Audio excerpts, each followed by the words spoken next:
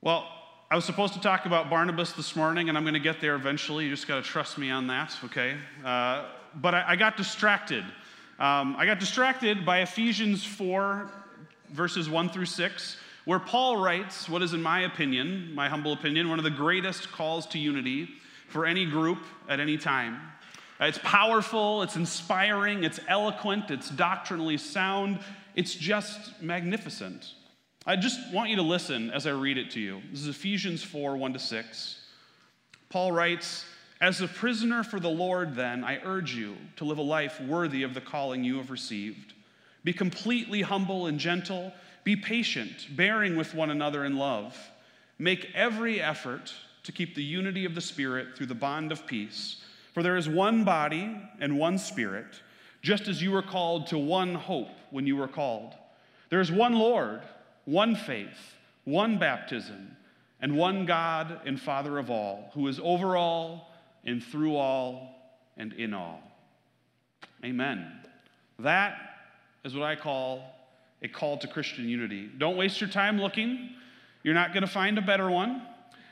I think, if anything, if any exhortation, any speech, any words could move people to unity all on their own, I think those would be the ones that would do it.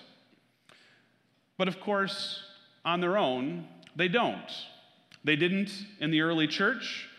They don't today. And it made me wonder, this is what distracted me. I started wondering this week, why is that? Why is it that if we all love the idea of unity, especially Christian unity, why is achieving it so hard? Listen, my guess is that most of us like the idea of Christian unity. Certainly, we like the idea of unity here within First Free. And I imagine that most of us are naturally attracted to the idea of people from every tongue and tribe and nation gathered together and serving, worshiping under the common lordship of Jesus Christ. I mean, if you aren't, there might be something wrong with you. It's the great and grand vision of the New Testament. It is part of the majestic promise of the Abrahamic covenant. I think you could even argue it's right there in the very beginning in Genesis, in the commission that God gives to Adam and Eve. Jesus prays for it. Paul pleads with his churches to strive for it. Unity in the body of Christ is a wonderful, beautiful, biblical idea. And yet, despite this near unanimous agreement in theory, it's very hard to find unity in reality, both inside and outside the church. In fact, it's disunity that we can see, I think, everywhere we look. And so why is it that no matter how much we want it, it always seems to elude us? Well, fortunately for us, Paul was no ivory tower theorist. He was a pastor and an apostle, and he had ample experience of real life in the real world.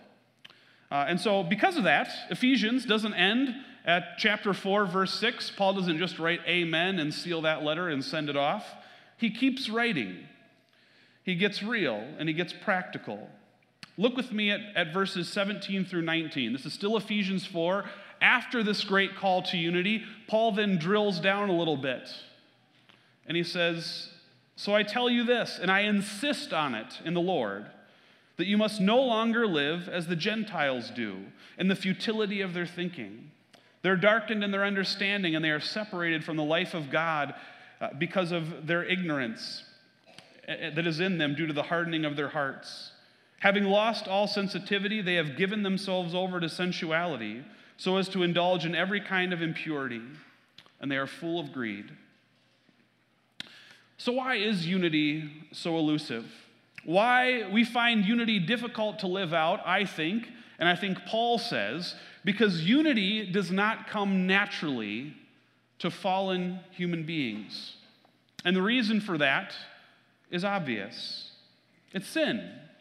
Sin fundamentally makes all of us selfish and self-centered. And I would guess that most of us already know that. Evidence certainly abounds. Corrupted by sin, what we do is each one of us run after our own agendas and our own desires. And over time, as you do that more and more, you start to worry less and less about the people that you harm in the process. listen again to how Paul describes life apart from God. He refers to this as the way the Gentiles live, but that's what he means. This is how people apart from God live. He says that apart from God, we are futile in our thinking. Verse 17. Darkened in our understanding and ignorant and hard-hearted. Verse 18. Without any sensitivity and given over to sensuality, indulgence, and full of greed. Verse 19. Let me just tell you, you can't forge unity out of those ingredients. Doesn't matter how often or how hard you try. And that's why Paul insists that the church stop living that way. But here's the issue, I think. Even though we've got that working against us, we still like the idea of unity. We're still attracted to it. We still want to belong. And so what do? We try harder. We try again. We try with different people in different contexts.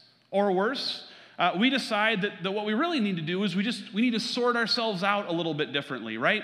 If we could just get the problem people out and we could attract more of the right people, people who think like us, who are more like us, who act like us, and dare I say it, people who look like us and vote like us. And we think if we could just attract those people, well, then we'd have unity. But of course, Paul's not having any of that, and I'm not either. Over the long haul, I think we all know that doesn't work either, and for the same simple reason. And that is that apart from God, we are all of us the problem people. C.S. Lewis, in his excellent little book, The Great Divorce, is inspired by another story. He reimagines the relationship and the fundamental incompatibility of heaven and hell. In particular, I've always been struck by his depiction of hell. In his book, he imagines hell not as a place of fire and brimstone, but simply as a place where human beings live and the gracious, compassionate presence of God is totally absent. Hell is just the place where human beings are given over totally and completely to their own desires and their own agendas. That's it. Lewis explores what happens when God does that, when he totally withdraws. And one of the things that has always struck me is a sort of geographic description.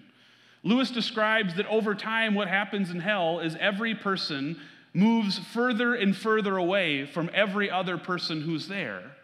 Because sin's been just allowed to run its full course, and it makes every person there completely and utterly self-absorbed, to the point that any interaction with any other person is just an intolerable infringement. And so every time one of them encounters another, they respond by moving further away from everybody else. And the result is utter and complete alienation and isolation by choice. Now listen, Lewis makes it clear this isn't meant to be a theological treatise on hell. It's a work of imagination and speculation. But like so many of the things he wrote, I think he put his finger on a powerful truth. And that is that sin, the natural work of sin in our lives, is to drive us away from other people, to alienate us. Apart from God, Lewis says, there can never be lasting unity because apart from him, we will each go our own way. Now listen, I know that's depressing. When I took classes on preaching, they didn't advise opening your sermons this way. But I've done it because I think it's important. And here's why. As I've thought about this week, I think that if we don't start by admitting that genuine unity is beyond human effort, beyond all human effort and eloquence, we are never going to get anywhere. All we're going to do is try over and over again to make the same recipe without all the vital ingredients. And it's just never going to work. The simple fact is, fallen people will always, in the long run after their own desires. And apart from God, that's everyone. And no amount of working or shaming or pleading or persuading can change it. The only thing that can produce unity in the midst of that sinful reality, Paul says, is a work of God. That's it. Unity is only possible when we are first made new in Christ. Look at how Paul says it in the next 4 verses, chapter 4, verses 20 to 24. He says, "That, however," the part we just read, "that is not the way of life that you learned when you heard about Christ and were taught him in accordance with the truth that is in Jesus. You were taught, with regard to your former way of life, to put off your old self, which is being corrupted by its sinful desires, and to be made new in the attitude of your minds, to put on the new self, created to be like God in true righteousness and holiness." Listen, I think this morning there are 2 obvious but critical truths about unity here. First, that our sinful nature leads all of us eventually to alienation. All of us. Lewis is right. You give any of us enough time apart from God, and we will alienate ourselves from everyone else. It is the natural terminus of sin in the human life. And it's because of that any effort at unity has to begin. It has to begin with the work of God to transform us. That's why I think after that majestic call to unity in the opening of the chapter, Paul eventually gets to this section where he drills down and he says, if you are to have any hope of unity, it has to start with God's work in you. It doesn't begin with your effort or your vision or your pastor's vision. It certainly doesn't begin with you working on other people. It begins with God working on you. Unity is only possible because of what God does in us. That's why, in the beginning of the chapter, Paul calls it the unity of the Spirit. It's a unity that is only made possible by the Spirit of God, by what God has done in us. It has to start there with a new self and a renewed mind. In my office here at church, I have a laptop that I bring back and forth. But in my office, I've got a big monitor and a keyboard and a mouse. And when I get here in the morning, I have a dock that all those things are plugged into. I open up my laptop, I plug the dock in, and then all of a sudden, magically, not magically, but, to me it's magic, I can use the monitor and keyboard and mouse. And ever since I got that dock, that has all worked flawlessly. Until about a year ago. A year ago, I'm working on something. I get a little pop-up. You've probably seen it. It says, Windows needs to install critical updates. And boy, they love to make you feel nervous about that. Like, critical updates? Like, okay, I better do it. So I clicked on that. It installs the updates, and it says, good job. Now we just need to restart the computer so it can finish.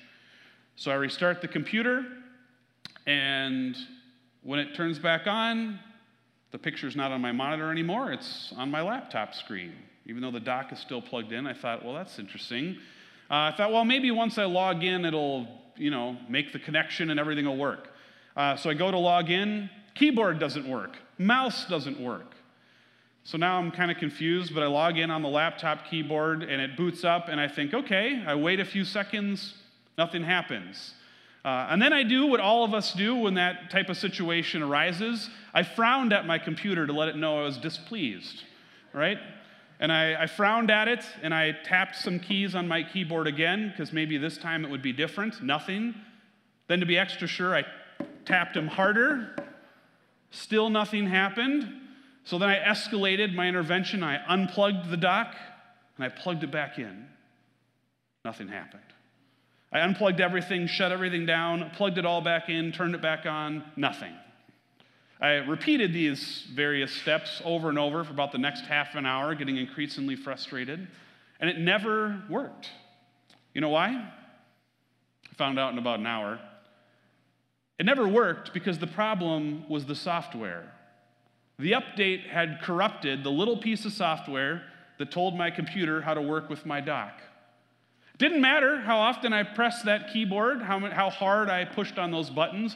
Didn't matter how often I unplugged the dock and plugged it back in. It was never going to work because the software was corrupted. What finally fixed it is when I went to the dock's website, and sure enough, there was a new little patch. They knew the Windows update had broken it. I downloaded this thing, installed it, and like magic, everything worked again. Friends, sin is a corruption. That's what Paul calls it here. It's a corruption in our software that causes us to be selfish and to pursue behaviors that lead to alienation and self-destruction, even as we long for community and for belonging. And that means that trying harder and trying again won't fix it. The only thing that's going to fix it is if God first rewrites our software. You see, Paul knows that if the church in Ephesus is to have any hope of unity, they need God to rewrite their software. He knows that once God does that, it opens up a whole new way of living, and more to the point, a whole new way of living together. All right, now I need to move on, but I want to just pause for 1 minute to emphasize this truth. The truth that God in Christ transforms us and renews our mind is literally the hope of the world. Now, this is another whole sermon, but I need to touch on it this morning. Listen, we all look around, we see the wars and the polarization and the manipulation, and none of that, much as it discourages us, should surprise us, because it's the natural fruit of sin. And we of all people ought to know and understand what sin is and what it does. And because of that, we should know that no human effort or philosophy or government is ever going to solve it, ever. I mean, it can make some progress at the margins, but it can never get to the root cause. And that's exactly why it is such good news and vital news that God is at work even now, right now, through the work of the Holy Spirit, transforming lives and renewing minds, rewriting software to make what was once impossible possible. And we, the church, should be a window onto that good future of God's. We are the vanguard. We are to be the embodiment of that good news. People from every tribe and nation joined together under the lordship of Jesus. We're the proof that the good news about Jesus is the hope of the world, and that's a big deal. But, and here's the thing, we're getting closer to Barnabas, but we still have a choice. We can run our lives on the new software given to us by God through the Holy Spirit, or we can keep trying to run our lives on the old software. You won't be surprised to hear that my suggestion this morning, Paul and I both would appeal to you to live according to the new software, according to the way of life that you have found in Jesus. Well, technically, I'm appealing to you. Paul is insisting, but he is an apostle, so he can do that. He's insisting that we stop living like those who do not know God. If we are in Christ, a new way of life is open to us. We should choose it. So what does that look like? What does it look like to live according to the new software? Well, that means living according to the new attitude of mind given to us in Christ Jesus. So look back at Ephesians 4:25-32. Paul says, "Therefore, each one of you must put off falsehood and speak truthfully to your neighbor, for we're all members of one body. In your anger, do not sin. Do not let the sun go down while you are still angry, and do not give the devil a foothold. Anyone who has been stealing must no longer steal, but must work, doing something useful with their own hands, that they may have something to share with those in need. Do not let any unwholesome talk come out of your mouths, but only what is helpful for building others up according to their needs, that it may benefit those who listen. And do not grieve the Holy Spirit of God, with whom you were sealed for the day of redemption. Get rid of all bitterness and rage and anger, brawling and slander, along with every form of malice. Be kind and compassionate to one another, forgiving each other, just as in Christ God forgave you." Now, there's nothing new, novel here, nothing profound. In fact, I hope most of this strikes you as obvious, because I think it is. We need to be honest with each other, share with each other. We need to get rid of bitterness and rage and malice. We should be compassionate and forgive each other, just as God in Christ forgave us. But there's one thing that struck me this week, that challenged me, and frankly, that convicted me this week. And that was verse 29. Do not let any unwholesome talk come out of your mouths, but only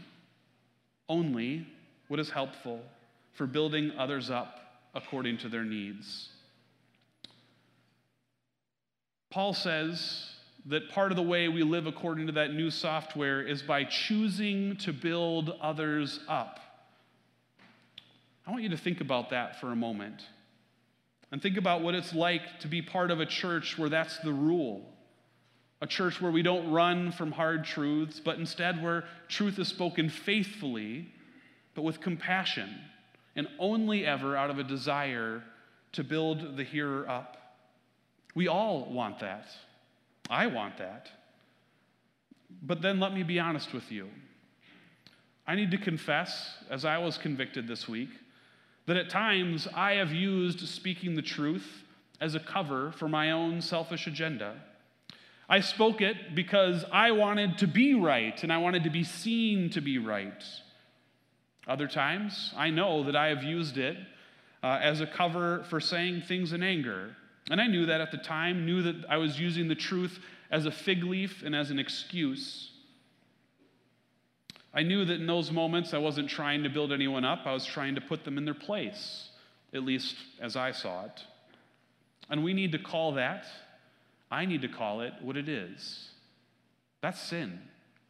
That's the old software. That's me thinking other people are the problem people when I was the problem person. Or, maybe more realistically, when we both were. Now, that might just be me, but if that sounds familiar to any of you, I have good news. God can rewrite that programming. He's done it. He continues to do it through His Spirit.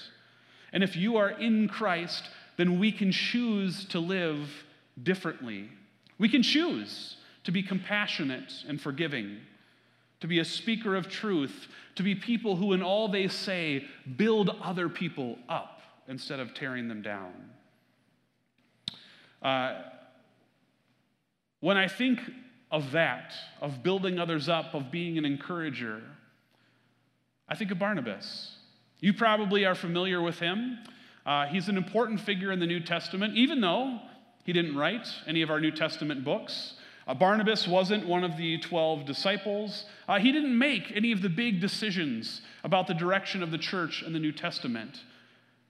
Barnabas was significant because he lived by the new software. He was a person who encouraged others and built others up. In Acts, shortly after Paul encounters the risen Jesus and goes from being Christianity's greatest persecutor to one of its greatest advocates, he returns to Jerusalem because he's fired up. He can't wait to get out there and to start spreading the good news that Jesus is Lord. And so he comes to Jerusalem because he wants the blessing and the commissioning of the apostles. But understandably, the apostles are a little suspicious of this. And they went, wait. The guy who was rounding up and imprisoning us before, now he just wants our blessing? And they went, yeah, I don't think so. Sounds a lot like, he's just trying to get us all in one place so it's easier to arrest us. And so they declined. They said, I don't think we're ready to meet with Paul. And they were in a standoff until Barnabas said, I'll take the risk. It was Barnabas who stuck his neck out, literally risked his life to meet with Paul and to see if his conversion was genuine. It was Barnabas who listened to Paul and heard his story and said, yeah, that's the work of Jesus. It was Barnabas who went back to the apostles and said, listen, this is the real deal. You need to meet with him. It was Barnabas who brought those two groups together. Later, when Paul and Barnabas are leaving on a missionary trip, and a man named John Mark wants to go with them, Paul says, no way. John came with us on a previous trip, and he ditched us. He left partway through, left us high and dry. I'm not getting burned again. And it was Barnabas who said, no, John Mark deserves a second chance. And Paul, if you can't travel with him, I will. And he did. Listen, it's easy to idealize and romanticize the past, but the fact is, all those people we read about in the New Testament and the Old Testament, they're normal people, just like us. People with fears and anxieties, with tempers and less patience than they would like. And here's the truth. Even Paul, the great apostle to the Gentiles, author of half of the New Testament, even Paul needed a Barnabas. He needed someone who could forgive him and someone who could build him up and trust him, someone to forgive him and to stick out his neck for him. John Mark needed a Barnabas, someone to show him compassion and to give him a second chance. Here's my theory. I think all of us, at some point, probably at many points in our lives, all of us are going to need a Barnabas. So here's my challenge to you this morning. Choose to be like Barnabas. Listen, God has done the hard part, okay? He has transformed us. He has made us new. He is even now at work in us, rewriting our software from the ground up. It's something we never could have done for ourselves, and He did it. So choose to live by that new software, freed from the chains of sin. Stop looking for opportunities to put people in their place. There's plenty of people doing that. Start looking for people that you can build up. Be a Barnabas. Be the first to show compassion, the first to forgive, the first to seek peace, and the first to speak truth in a way that builds up the person who receives it. Because here's the thing. We are better together. We are better together when we all of us live by that new software, by the attitude of mind we have in Christ Jesus. We are better together when we choose to build each other up. We are better together when we choose to live like Barnabas. Would you bow with me once more? Heavenly Father, I just give you thanks this morning for the work that you do in our lives. God, it's so easy to take that for granted, to lose sight of how incredible that transformation is. The fact that you make us new through Jesus Christ. The fact that you, by your Holy Spirit, are at work rewriting our software, erasing the corruption of sin, and opening up a new way of life. God, I'm so grateful for that and grateful for your continued work. I'm grateful of the group of people that you have brought here together at First Free. And Father, I pray that as you continue to forge unity in this family of God, that you would begin by doing your work in us. And Father, then help us to acknowledge that work and to choose each day to live by that new software. Help us to choose to be like Barnabas. In your name we pray. Amen.